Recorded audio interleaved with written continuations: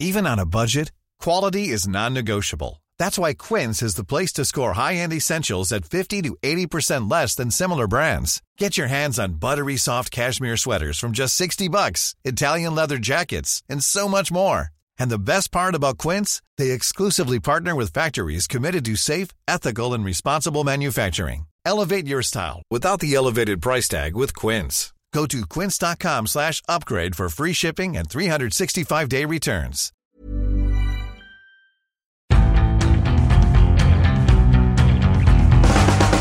Hello, and welcome, or should I say welcome back, to the Indie Football Podcast World Cup Daily Edition, live from not Moscow today.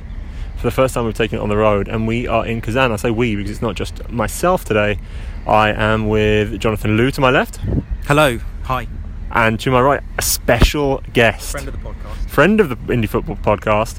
And how else should I describe it? What, European soccer correspondent or just European correspondent? European sports, yeah. European sports correspondent for the Wall Street Journal. It is Joshua Robinson. How's it going? We're going rather well because we've just witnessed what might be one of the best World Cup games that you're ever going to see.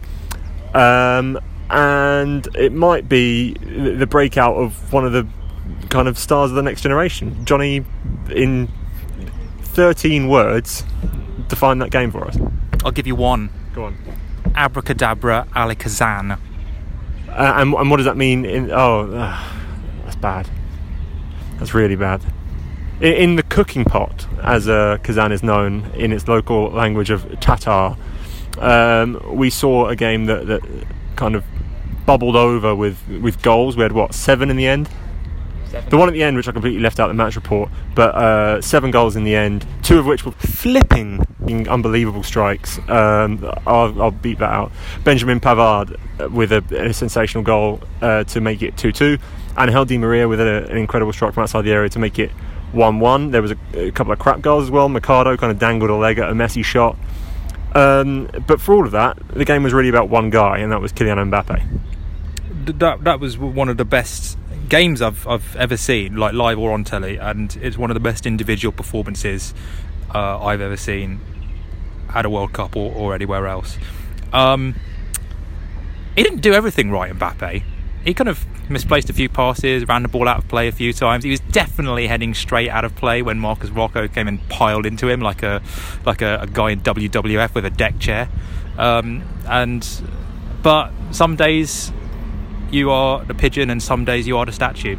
And he didn't need to do everything right. He was so exuberant and so fast with every time that he touched the ball that Argentina was at a complete loss with how to deal with him. They had no clue with how to deal with this blur that was just spinning around them.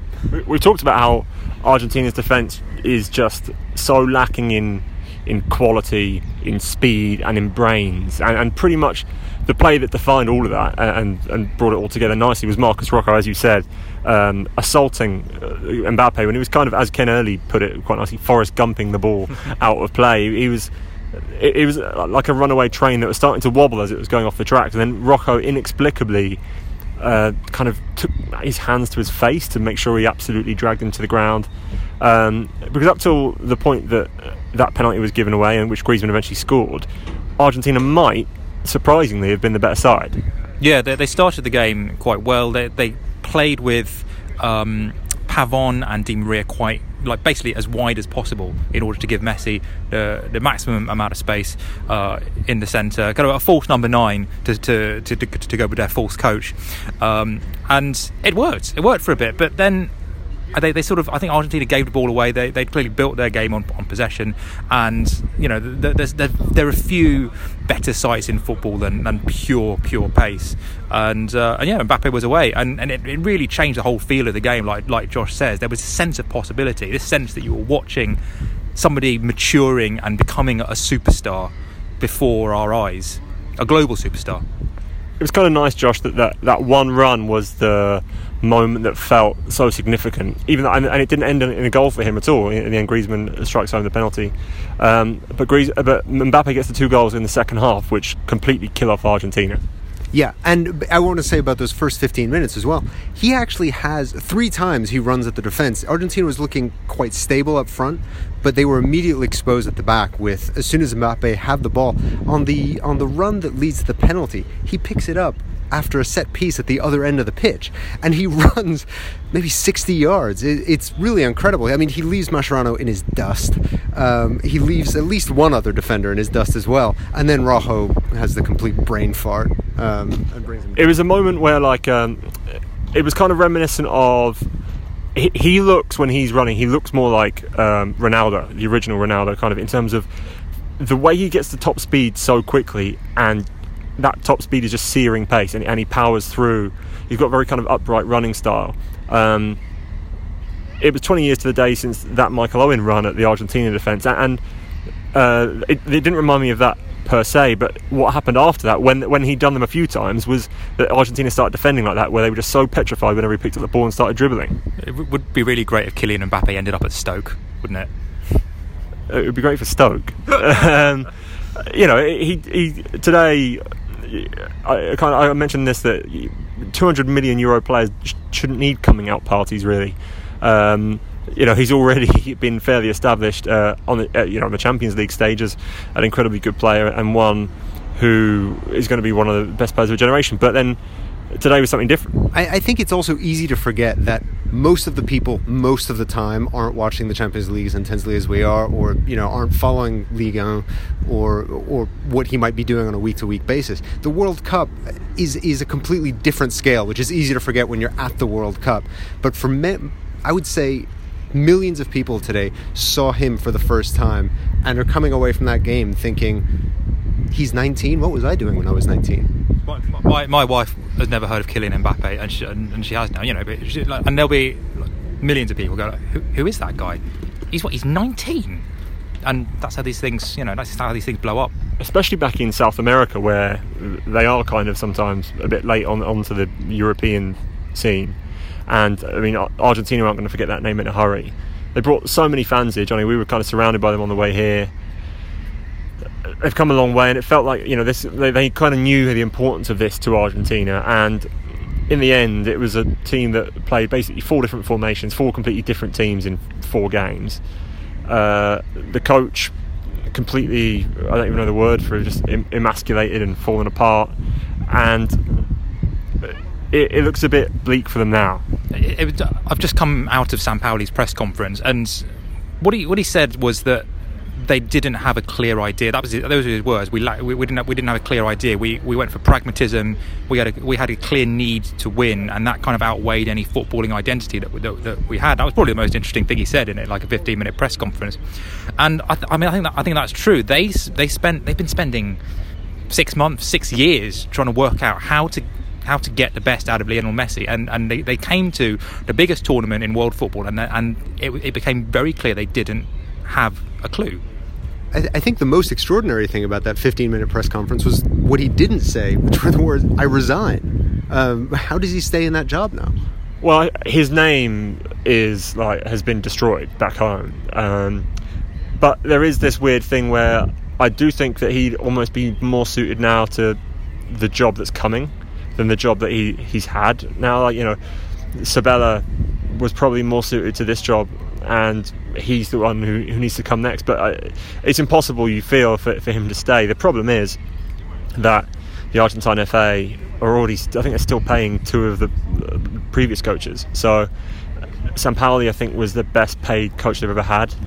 So, and that's their team coach leaving just past us there. I think that would be something that stays on their mind, because they just haven't got much money. And I'll go more into that into a piece tomorrow. The fact is that they part of the problems with Argentine football, they haven't got any money because it all went missing, because they had the most corrupt, they were one of the most corrupt FAs on the planet, with Grondona in charge. There is no real good youth system, not like you see in Europe or anything like that. The players that come through are basically luck. It's not judgment. Aguero hinted at retirement after that. Mascherano confirmed his retirement after that. So it's going to be a very different looking Argentina team, whether or not Sampaoli is in charge.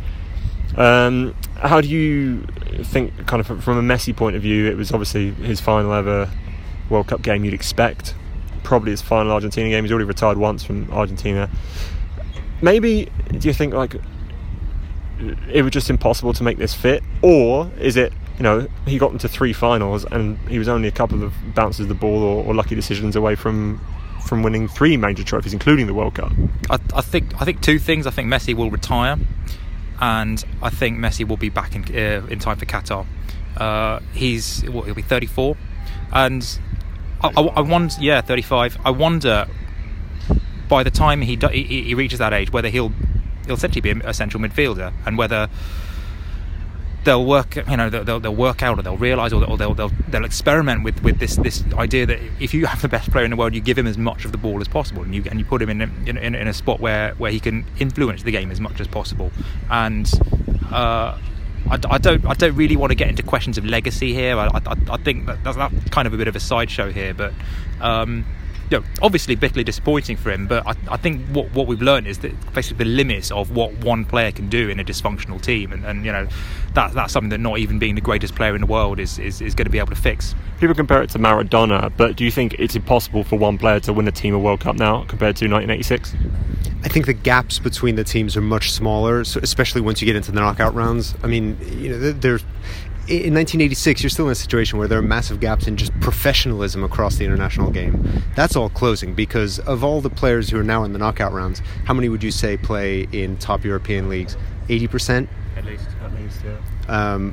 So we're in a position where I think with the options and the sort of room for one player to make that huge difference is much smaller. But I'm curious to come back to something Johnny said. Do you think, what makes you think that by Qatar they'll have sort of something worth coming back to for Messi? Yeah, I mean the talent is there. I mean, Sampaoli did talked about the young players coming through. That he seemed to think the future was very bright. I mean, I guess a lot depends on what happens at Barcelona over the next few years, what happens with his body, and what happens at the Copa America. But if you're Messi and you're sitting on that team coach that's just gone by, are you thinking, yeah, that's it, or are you thinking this can't be it? This can't possibly be the end?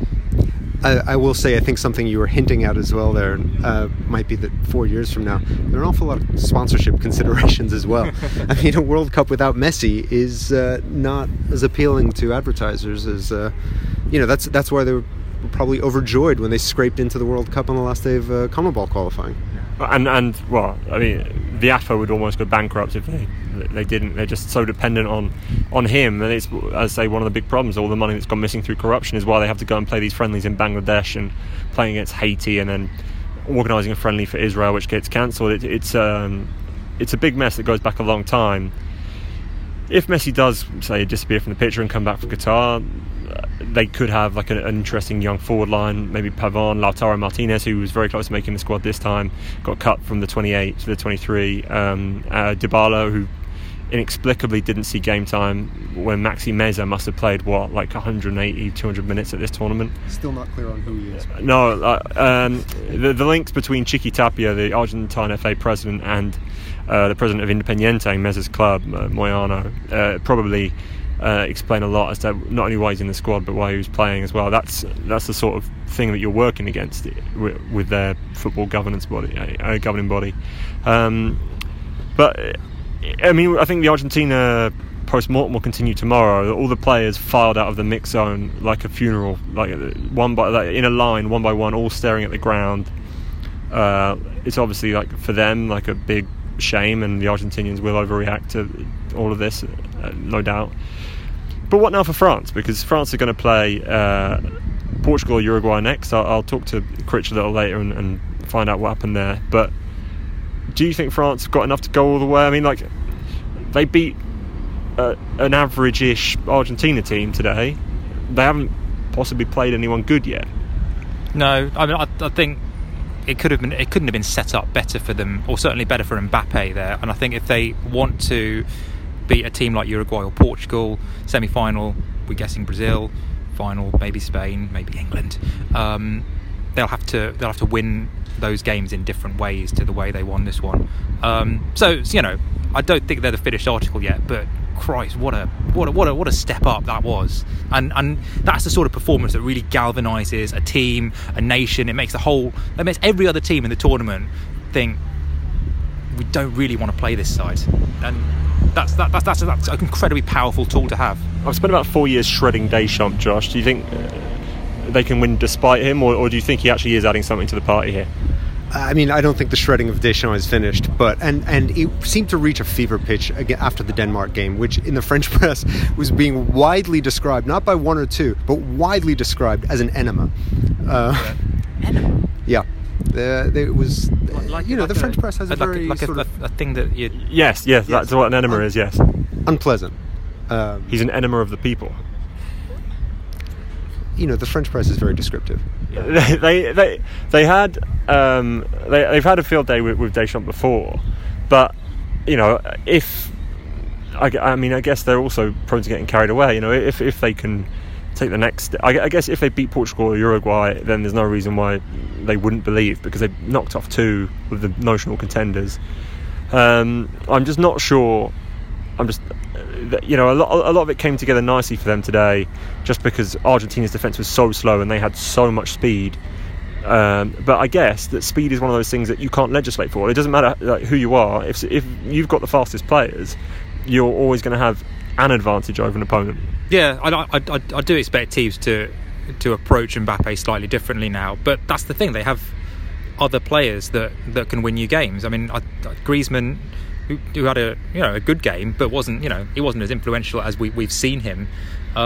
They have big Olivier Giroud to stick it on his head, and then in the 118th minute, they have different ways of going about their business, and so the most talented squad in the competition are finally kind of they're finally showing the kind of potential that people have sort of invested in them ahead of the tournament. And if they approach Mbappe differently, if they decide, right, we have to play a deep line, then that just creates more space for Pogba in between the lines. What it does is it allows Giroud to be closer to the goal so they can cross the ball more. It allows Benjamin Pavard to inexplicably just smash one home from 25 yards. The way that France can hurt you is not just through Mbappe. They've got so many different kind of facets to the attack. What do you think is their real weakness, apart from the coach? I mean, the youth of the defence is... I think the oldest defender out there today was 25, or 26, Varane. There's a lack of experience in there, and you've got Lloris there to kind of hold it together, but he's not traditionally the most vocal goalkeeper in the world. At Tottenham he has a defence that kind of organises itself. He's not proven at doing that, but he's one of the veterans in that team, along with, weirdly, Griezmann, who's 27. They have sort of under Deschamps, they have despite what we saw today, a conservative tendency. Late in the first half, when they conceded that Di Maria goal, they were sitting back. They had given up on pressing for about 15 minutes. So they kind of invited the pressure from that mediocre Argentina team. Just on Deschamps, I mean, does this kind of not indicate how maybe the role of the manager in a tournament like this is slightly overplayed? I mean, Raymond Domenech was 2 penalties away from being a world champion. Roberto Di Matteo is a Champions League winner.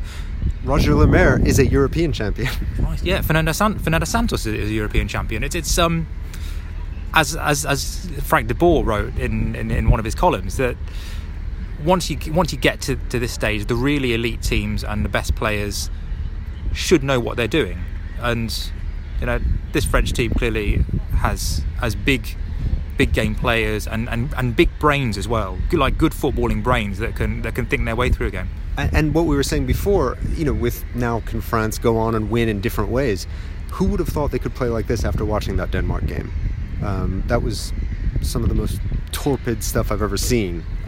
Even with the changes, it still didn't look like a team that had any sort of clear, kind of, again, what Sampaoli went through, the idea.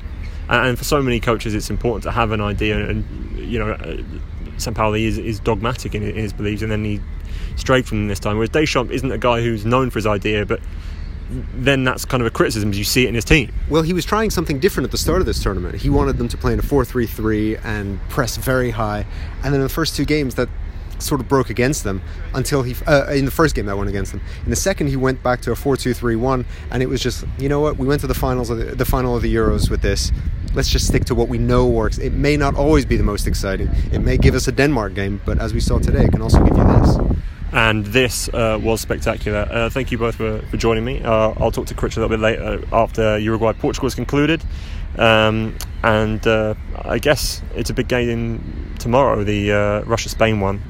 Because if the hosts go home, they don't really go home. If the hosts stay home, then it's it's a kind of weird one, that. Then it is bad for the tournament. But I think everyone expects them to go out tomorrow. And the late game is Croatia-Denmark.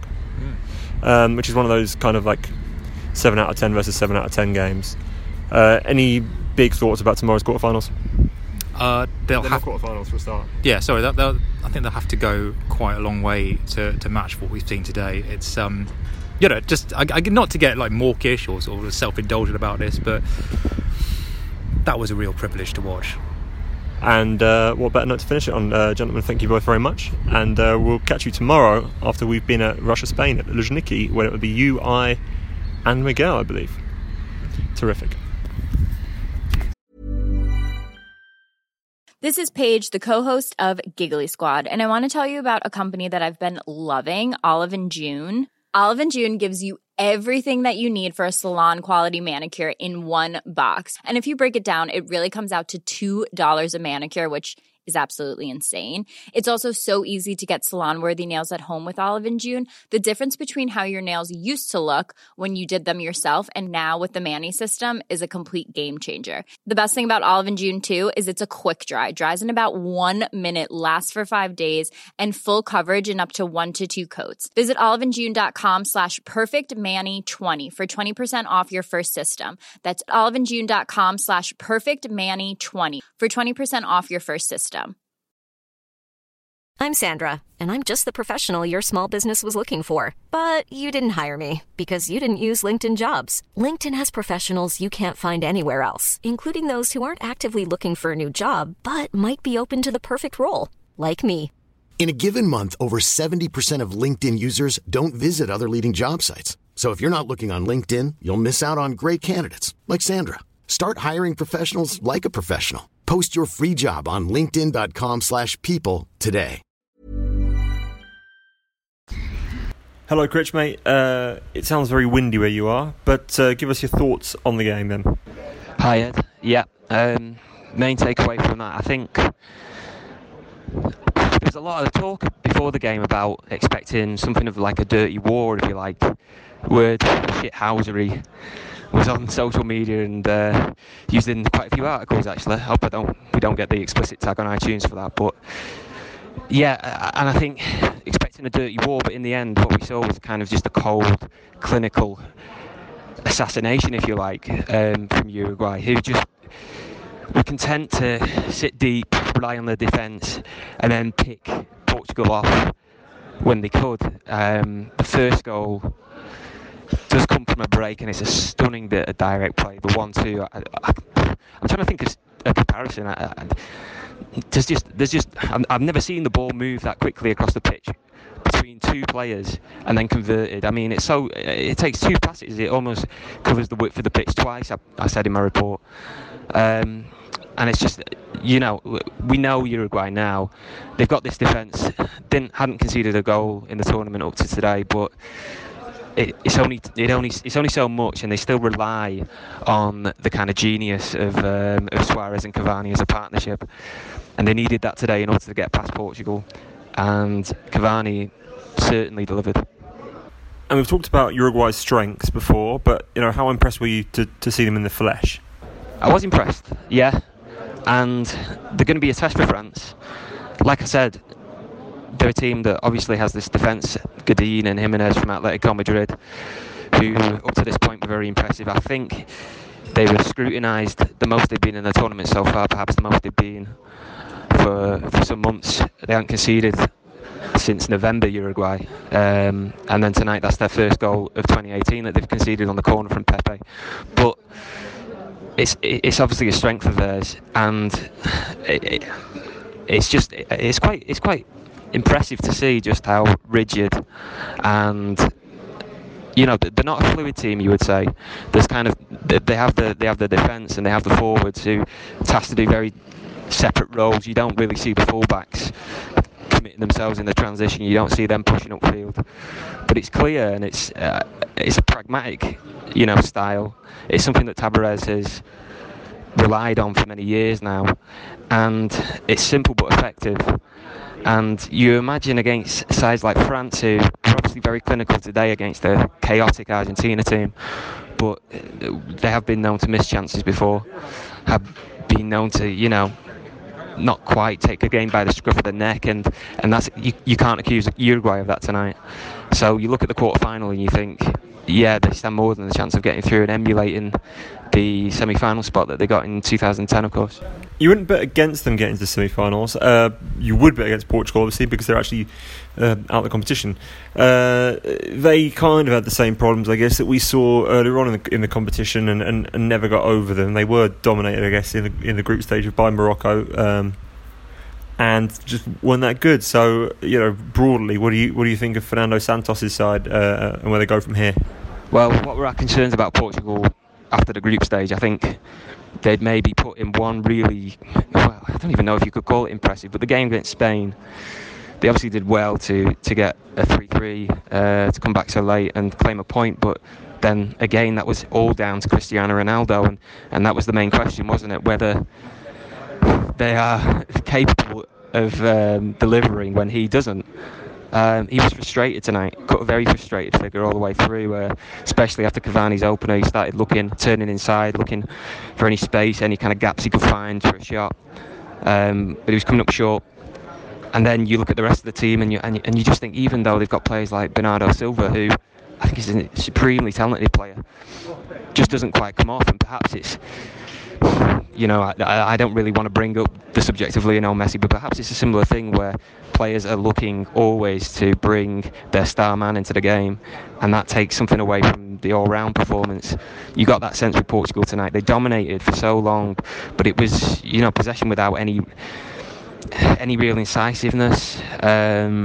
Uruguay was scrutinised, like I said, the defence came under pressure, but you just, unless it was going to be a mistake on a set piece or a shot from range, I think Ronaldo's goals, most apart from the header against Morocco, all of them have been from outside the box, and you felt that tonight, you know, it would take something like that to break through Uruguay. So Portugal leave, and I'm kind of left with the impression that even if they come up a team that wasn't quite as well drilled and organised and essentially as good as Uruguay, then they might have run into problems as well, because overall we haven't been overly impressed with what we've seen from them in each of their games in this tournament. Thank you, Critch. I'm Emelian, back in Moscow. It's 3:01. The podcast started in Kazan, went via Sochi, and is now back in its spiritual home of our Moscow apartment. 24 hours ago, Johnny and I left the apartment for this that game, which ended up being the incredible game between France and Argentina. As it turns out, we arrived at the airport, and then I was too polite, basically, and waited in the queue. That was really slow for check-in. Waited in the queue. Didn't kick up a fuss that it was getting a bit late, and then they wouldn't let me on the flight, so I had to beg them to put me on standby for the next one, which cost me a lot of money out of my own pocket, and they basically had to count down the people not turning up, and eventually I got on a flight, got to Kazan, and then, as you heard earlier on in the podcast, it was quite the game that we witnessed there. So it's been a long old day. I've been awake for about 38 hours now, so I'm not going to preview the Spain-Russia game or Croatia-Denmark, but I'm sure you'll forgive us all, and if there is a problem, then just write to me and I'll give you a refund. Thanks as ever for staying tuned. There's going to be a load of good stuff on the website, not to mention Johnny's brilliant piece on Messi and Mbappe, which you should absolutely go to the website and read right now. There's my report on there. There's going to be a piece I've written about the one person who could defeat Ronaldo and Messi, and that's Father Time, and perhaps that this is the youthful kind of revolution coming in, a new generation emerging. Jonathan Wilson we have talking about the failures of Sampaoli and what Argentina might go next. my big piece Sunday for Monday, we're going to go live on Monday morning, will be about what Argentina are going to do from now on without Messi and with the huge, enormous problems behind the scenes that have caused many of their issues. So there'll be a lot more to talk about as well, not to mention an England preview with Jack Pitt-Brooke, who is going to be at Croatia-Denmark tomorrow, and then we'll be calling in ahead of the big one on Tuesday night, England-Colombia, which is, I'm sure, what most of you are interested in. So until then, thank you as ever for listening. Apologies for any sound quality issues earlier when talking to Critch. It was quite windy down in Sochi, but he did a good job nonetheless, as they all do. And until next time, I guess, au revoir.